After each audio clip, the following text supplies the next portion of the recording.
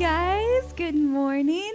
I saw some dancing, mostly led by my husband, who started the whole dancing to that bumper to begin with. So thank you, Chris. I knew someone would be dancing by the end. It was you. Good morning, guys. It is good to be with you again this morning to wrap up our series on wisdom. Wisdom. This series continues to be challenging and affirming because I think we're all aware of how much we need wisdom in our lives, in our world.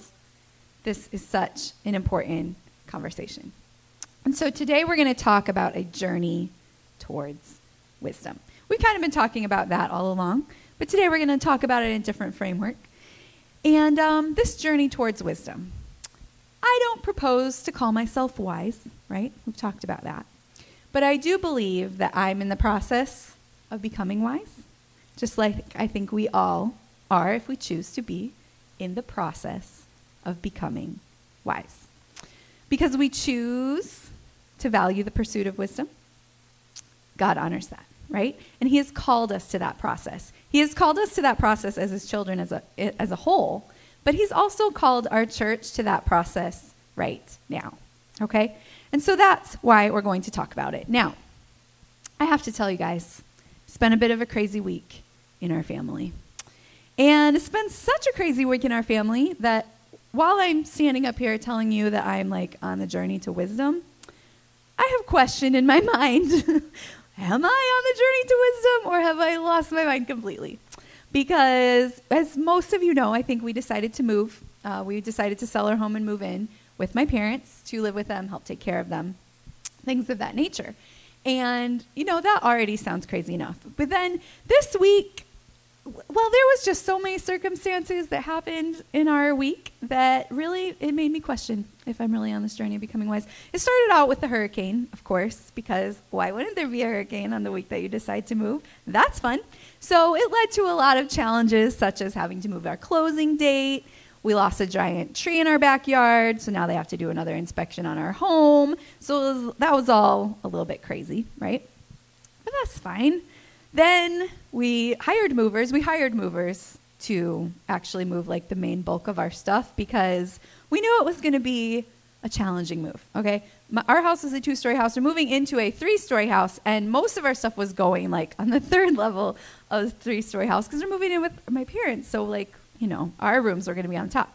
And I tried to tell the movers about these situations, such as the stairs. They're very narrow, and like Chris's office is basically like a secret room, like through a door, and like there's a very narrow hallway, and then you have to pass the furniture like over a countertop to get it into the room.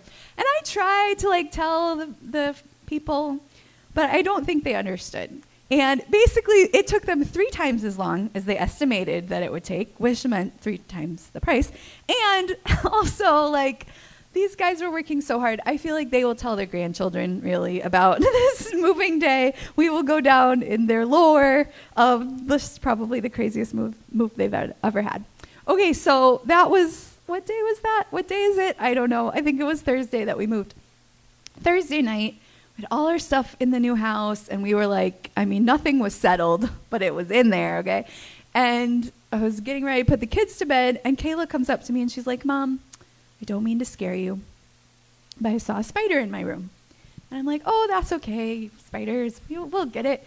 And then she proceeds to tell me about this spider, and how it was like this big, and she saw it like crawl out of something and into something else. And she wouldn't go in her room, which... Don't blame the kid. I wouldn't go in that room either if there was a spider that big. So we sent the spider hunter, Chris, into the room. You guys, after like 2 hours of hunting this spider, he did indeed find the spider, and it was indeed that big. And so that was a situation. Now, here's the thing about the spider. When the moving guys were moving, they wanted to like leave the doors open to the balcony because they were bringing it up the outside stairs and in through the balcony door, and they wanted to leave the doors open. Now, there's a rule in my parents' house that you don't leave doors open, right? I'm thinking because of the air conditioning, we don't want to like cool the Florida, so we close the doors. But the guys were so tired, and I felt so bad. I was like, sure, leave the doors open. And in the back of my mind, I heard this voice saying, don't leave the doors open, that's not a good choice. But I said yes anyway. And what did we get? a spider. That's what we got. Yes, we did. Okay, then, was it that night? I think it was that night we were having dinner. We ate dinner together. And then the children wanted dessert, and I didn't have dessert because I hadn't gotten groceries yet. So I was like, you have Halloween candy. Go ahead, get your Halloween candy. And Kayla wanted to eat a Tootsie Roll. And in the back of my mind, I heard this voice saying, Tootsie Rolls aren't good for your teeth. That's not a good choice. But it was moving day, and I was like, sure, eat the Tootsie Roll. So we're sitting at the table, and suddenly I look over at Kayla, and she's handing me something. Oh, it's a tooth. There's a tooth in her hand that wasn't loose. It wasn't a loose tooth. The Tootsie Roll took it out, and there's blood pouring out of her mouth, and this is how we had our first night in the new house. And at this time, I'm questioning my wisdom because it was a pretty rough day. It was a pretty rough couple days. And, also, pro tip.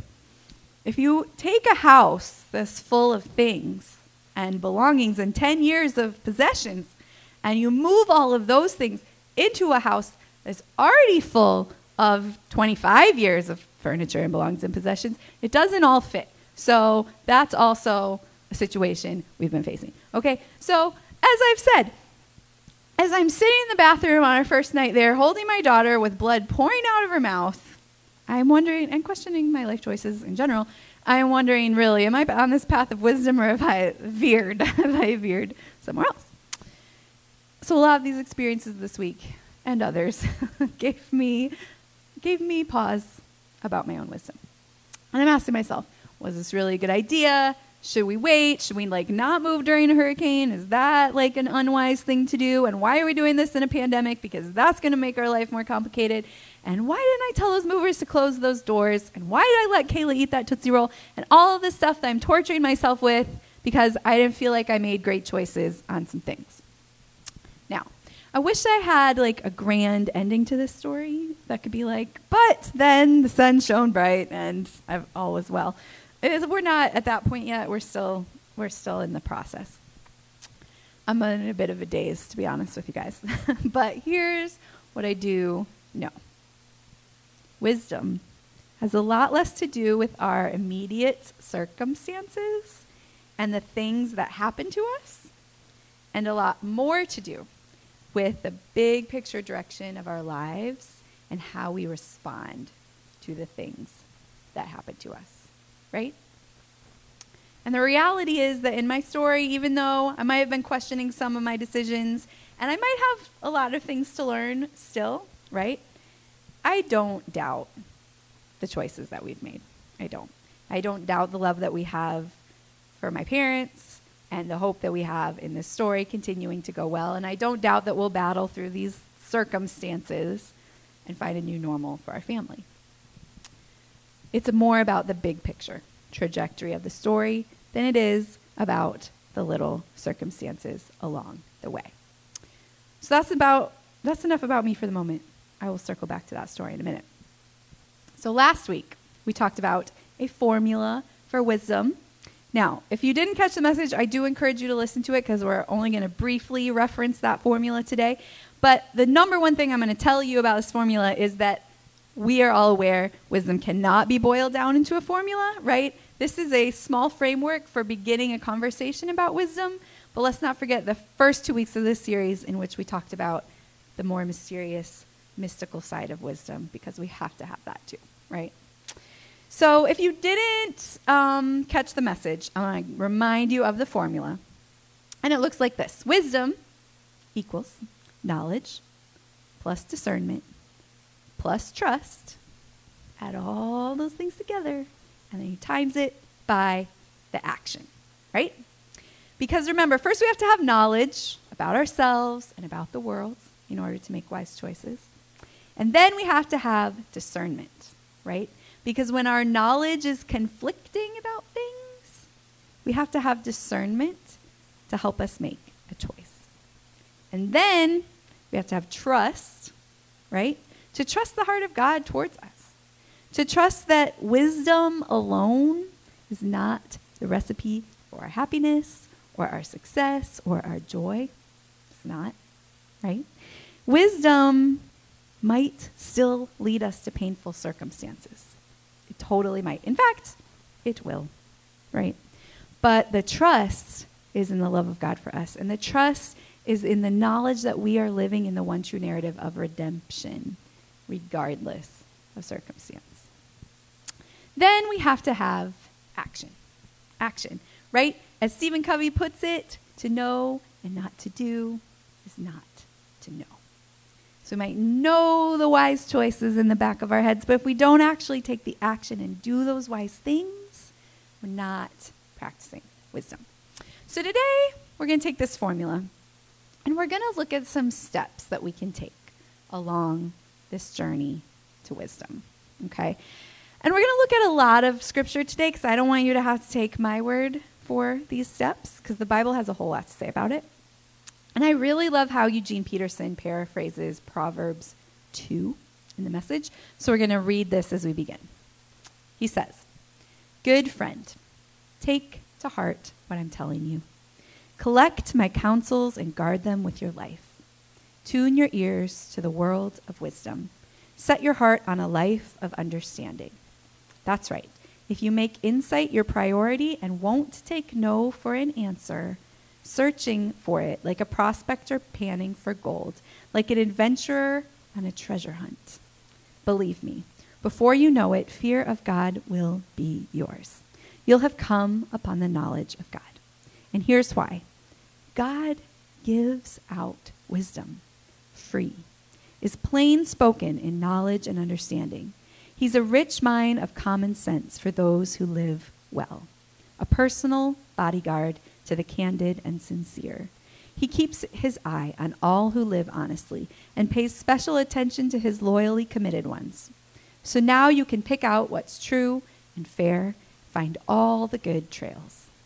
Lady Wisdom will be your close friend, and Brother Knowledge your pleasant companion. Good sense will scout ahead for danger. Insight will keep an eye out for you. They'll keep you from making wrong turns or following bad directions of those who are lost themselves and can't tell a trail from a tumbleweed. I think that's a pretty cool way to look at this journey towards wisdom, right? It says, what does it call it? The quest for wisdom, like a prospector panning for gold, like an adventurer on a treasure hunt. That wisdom, that chokmah, that spirit of God that dwells inside of us and helps us make wise choices, it's a treasure. It's a holy gift, and we are invited on this journey. So let's talk about some steps along the way. I'm going to make them quick.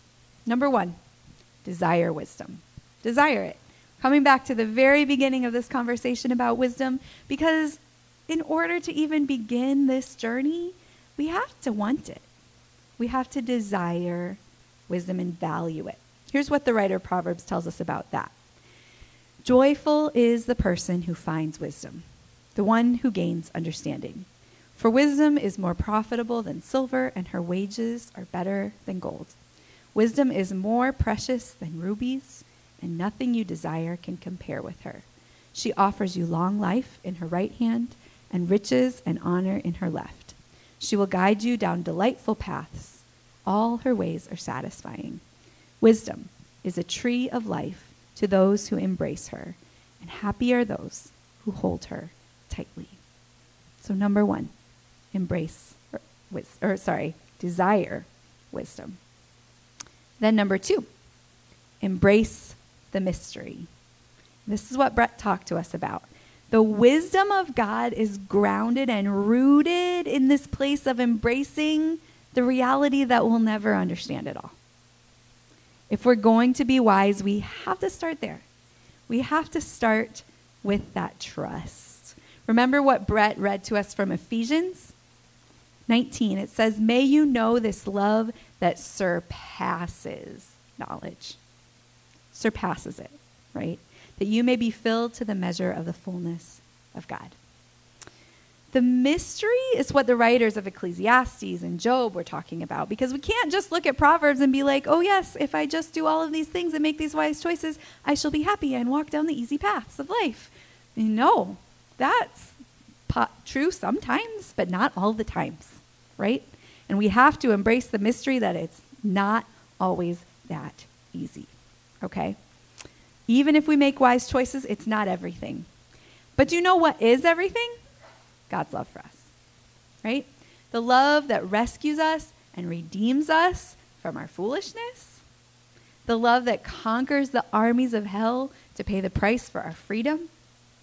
The love that makes all things new and restored in the end. And if we're going to be wise, we have to embrace that mystery. We cannot be blown around by the winds of our circumstance, because if we are, we won't be rooted. So think for a moment with me about the wisest characters you know in the stories that you love, okay? The ones that you like, the characters in the story always turn to for like the advice, the sages. I'm thinking of Gandalf. I'm thinking of Dumbledore. I'm thinking of Yoda. I'm thinking of Mufasa. I'm thinking of Engelman, and if you know who Engelman is, you're super cool, okay? But these people, they are very wise, and they can be trusted to, like, if you went up to Yoda or to Mufasa or to Gandalf and you asked them some advice about what to do with your life, they would probably give you wise counsel, right? But do you know why we really trust these guys? It's not just because they're going to tell us wise things. It's because it seems like they know something that we don't quite know. They get something. There's some piece of the story that they trust differently than we do. They have a piece in themselves. They're rooted to some truth. And that makes us trust their wisdom in a different way. And it comes from a great knowing. It comes from a great trust in something bigger than themselves or their choices or their story. And that's the deepest and truest wisdom of all. That's the kind of wisdom that I want to have one day. So then step number 3 is to ask God for wisdom. Ask him, right? We want it. We embrace the mystery, and then we ask him. And he tells us this over and over and over. I could read 100 verses about it. I'll read 2. We've read these before. James 1:5 says, if you need wisdom, ask our generous God, and he will give it to you. He will not rebuke you for asking. And then our memory verse that we've been learning this series, for the Lord grants wisdom. From his mouth come knowledge and understanding. And we can't miss this step. We can't go off on some quest for our own wisdom and forget to ask the source for wisdom, okay? Because remember what it really is. It's the Chokmah. It's the Spirit of God alive in us. Then step number 4, study the scriptures, right? Study the scriptures. There's so much wisdom. There's so much to learn. Proverbs 1:5-6 says, let the wise listen to these proverbs and become even wiser. Let those with understanding receive guidance by exploring the meaning in these proverbs and parables, the words of the wise and their riddles. Have you ever had the experience of a part of the Bible coming alive for you? Maybe it's a verse that your parents have read a bunch of times, or your pastor has read a bunch of times, or you've read a bunch of times, and you know the words, but suddenly you hear it in a different context, and it means everything in that moment, right? Those are the kind of experiences that we have as we journey towards wisdom, okay? And it transforms us as we engage the scriptures, as we ask God for wisdom, and then we read his words. Because we can't hope to truly call ourselves wise if we're not reading the scriptures that God has left for us. Then number 5, study the works of wise people. Now, I learned this one from my dad. If I want to become wise, I've got to study wisdom. I don't want to have to learn everything for myself, right? I don't want to have to, the only knowledge for me to come by my own experience, because that would really limit my base of knowledge. It would really limit my access to experience. So if I want to become wise, I need to study the works of wise people, and that can be from a wide array of input, right? I will tell you guys, I used to read a lot of fiction when I was younger, but the last 10 years or so, I am drawn to read the works of wise people, to read their interpretation of wisdom and truth, because it helps me to become wiser. It helps me to learn things that I couldn't learn on my own, or I wouldn't learn on my own. I don't have a life experience to learn. If I want to be wise, I need to study those words, right? Dr. Seuss said, the more you read, the more things you will know. And the more that you learn, the more places you'll go. Then number 6, spend time with wise people. Spend time with wise people, right? Proverbs 13:20 says, walk with the wise and become wise. For a companion of fools suffers harm. Do you know what that means? A companion of fools suffers harm. It means if we're hanging out with people who don't make wise choices, we are also going to feel the consequences of that. We will suffer. We will experience harm. Now, I learned this one from my dad too. We become like the people that we choose to hang around. We do. There's a zillion studies. I'm sure I've shared it with you guys before. Like, basically, we are an equation of the 5 people that we're around most of the time in terms of finances, in terms of body weight, like all different kinds of things. We become like the people who we hang around. It's very true. It is an inevitable reality of human existence. Okay. Now, what I mean by this is I don't just mean go find the wise sages, go find the Gandalfs and befriend them and hang out with them all the time. Like, that would be cool. And if we know somebody who's really wise like that, it would be amazing to spend personal time with them. But this piece is more about the people that we hang around all the time, our friend group, our community. If we are around people who are choosing the pursuit of wisdom, it's going to affect us. It's going to help us become wiser. And if we are around people who are not, the scripture says, a companion of fools suffers harm. It is true. I could tell lots of stories about it. I'll be brief today. A companion of fools suffers harm. Number 7, learn from your own life experiences. Now, this is a tough one, right? It's also a really important one. It's probably like the number one way besides like asking God, right? Because sometimes we can know a thing but not be wise about a thing. Like me, for example, okay? I knew in the back of my mind to not leave that door open for the movers. I knew it, but I didn't do it. I don't know why I didn't do it. It was some kind of empathy is my excuse, but like I knew it was not a wise choice, and I did it anyway, and we suffered a consequence. But I can tell you this, it won't happen again. I will remember this time, right? Because this is a big situation. I will remember. I won't let it happen again, right? Same thing with the Tootsie Roll. I knew that was not a good choice for her teeth. We've got teeth issues, and teeth to me are like second to feet. By the way, feet are the worst. Teeth are the second worst. I did not know that until I had children, and I had children, and I really have struggles with teeth. No more Tootsie Rolls. This is my rule forever. Okay, these are funny things, but seriously, these things happen with serious things too, right?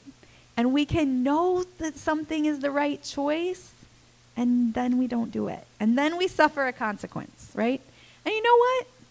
We could beat ourselves up about that for a long time. Or we could say, I'm going to learn from this experience because now I have felt the pain of it firsthand. It wasn't just something that someone told me and then I didn't do it. I have done this thing. I have felt the consequence of it. So next time, I'm going to make a different choice. And that is the journey towards wisdom. There's nothing wrong with that. There's no shame in that. That's good. That's growth. That's the journey, right? Hebrews 12 says, "For our earthly fathers disciplined us for a few years, doing the best they knew how. But God's discipline is always good for us, so that we might share in his holiness. No discipline is enjoyable while it is happening. It is painful. But afterward, there will be a peaceful harvest of right living for those who are trained in this way. So take a new grip with your tired hands and strengthen your weak knees. Mark out a straight path for your feet so that those who are weak and lame will not fall, but become strong. Now, this is a passage that I come back to again and again in my life.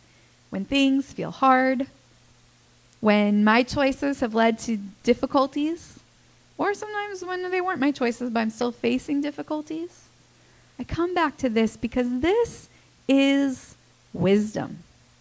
That if we choose to learn from our experiences, if we choose to trust God's heart for us, then there will be a peaceful harvest of right living. That is wisdom, right? That's what you could say about Engelman or Gandalf or Yoda.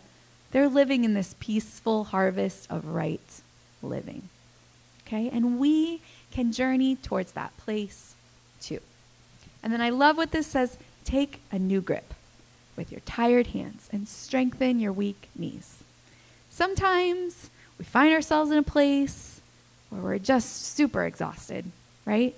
We're super exhausted of our circumstances. We're not sure about our choices, and we're tired of learning, right? But there's this encouragement to say there is a peaceful harvest of right living. So take a new grip.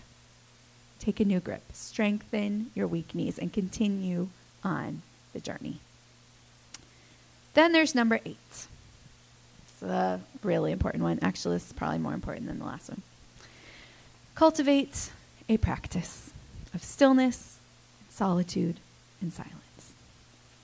Now, we've talked about this a lot around here. We're going to keep talking about it because if we don't keep talking about it, we trend towards forgetting it, right?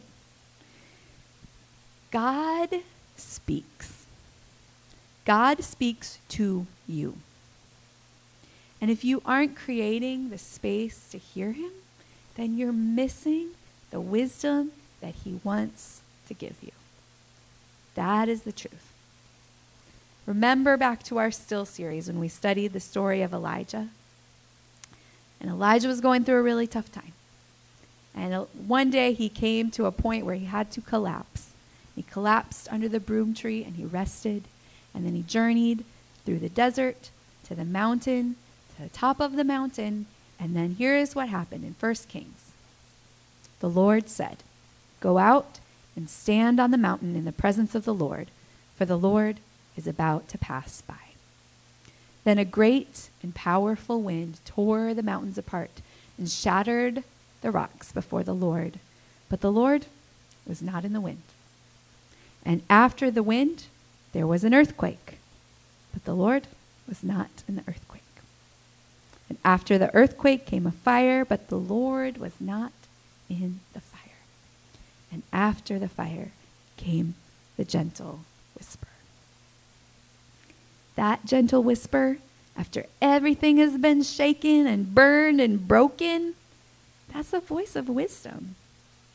That's the voice of love, asking for our trust, asking for our embrace of the truth that he wants to say to us. So the question today, as we think about this step number 8, this practice of stillness and solitude and silence, the question is, what does God have to say to you in the gentle whisper? I was at a pastor breakfast last week, and we were invited to write a postcard from God to us. And it was, you think you know what God would say to you, and then you actually take the 10 minutes to sit there in the silence and listen. And it was very beautiful. So we're not going to do that today, but we're going to take 1 minute today to sit in the silence and listen. Because the truth is that God does speak. And he does grant wisdom if we ask. And so I'm going to ask us to take 1 minute. I know it's going to be awkward for you online, but we can manage. Think about, and maybe you could send yourself an email or you could just think in your mind. Kids, you guys have a space to write it on your sheet. 1 sentence of wisdom that God wants to say to you today. What is God saying to you?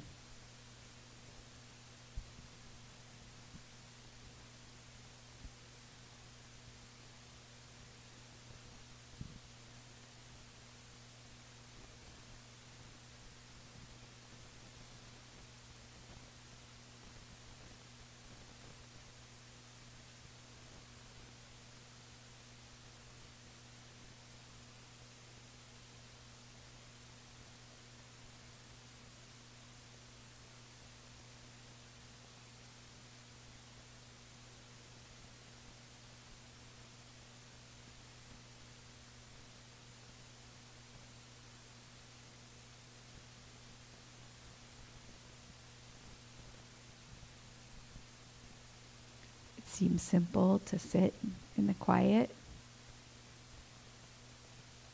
but I think a lot of times we can let a lot of days go by without choosing to do it, and it matters. It affects our choices, it affects our health, and it certainly affects our wisdom.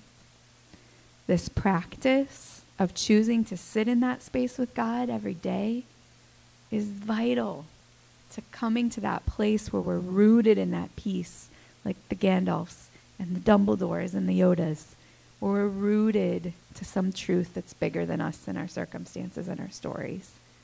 And it takes that stillness to find it. So I encourage all of us to continue that practice.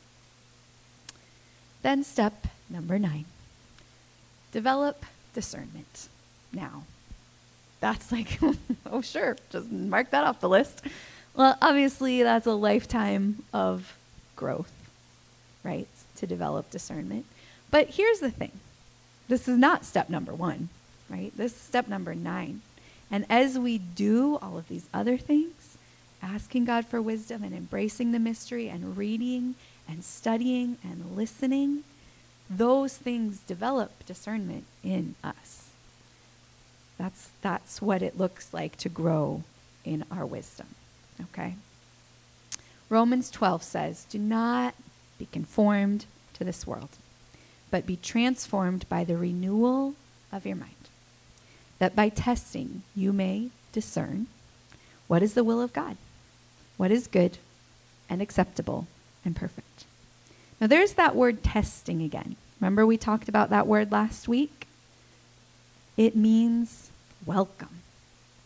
That by welcoming everything, the good things, the hard things, all the circumstances of life, as we welcome them, then we can discern what is good and pleasing and acceptable to God. And that happens by the transformation, by the renewal of our mind, by the process of all of these things we've talked about before, by Christ coming alive in us. That's what builds us to that place where we can discern the will of God and act on it. Now, number 10 is look to Jesus. Look to Jesus. This is really the most important one. I think every time it boils back down to this, right? Because we can do all of those other things, but if we're not at the end of the day and at the beginning of the day looking to Jesus for his example, for his guidance, we're likely to miss the path of wisdom, right? Because he is the source. Here's what he said to the Jewish leaders of his day. He said, "You search the scriptures because you think they give you eternal life. But the scriptures point to me. Yet you refuse to come to me to receive this life." That's pretty pointed, what Jesus said. I would think he would want us to read the Bible, and he does, right? But if we are sitting in the scriptures thinking that all our answers will be found there, we're missing the most important piece, which is that relationship with him. He is the source of wisdom. So yesterday, the day before, Brenna and I were cleaning out drawers in her new room. And her new room is my old room from when I lived in this house 20 years ago. And so we were going through some old jewelry that I had as a teenager, and we found this WWJD bracelet. Some of you guys may remember those. It stands for What Would Jesus Do, kids, okay? And they were very cool when I was a teenager. I don't know if they were very cool. They were more cool than they are now. I don't know. Anyways, Brenna asked me what it meant. So I told her what it meant. She thought that was great. And it was a catchphrase of the day, that kind of got abused. But the heart behind it points to a really important question, right? What would Jesus do? And when we ask this question, it's not about what Jesus 2,000 years ago, this historical figure, would do. That's not the question we're asking. I mean, we can study his life and use it as a model for our own. That's really, really great. But the more important, more pertinent, more personal question is, what would Jesus in here do? Jesus inside me, sitting in this situation at this moment, what would Jesus do? And I think if we ask ourselves that question, we are well on our way to the path of wisdom. So the band can come up. We're going to sing one last song as we look to Jesus. And as we consider our lives and our stories at this moment and ask ourselves, what would Jesus do? Jesus in here. Jesus living this experience with us. What would he do?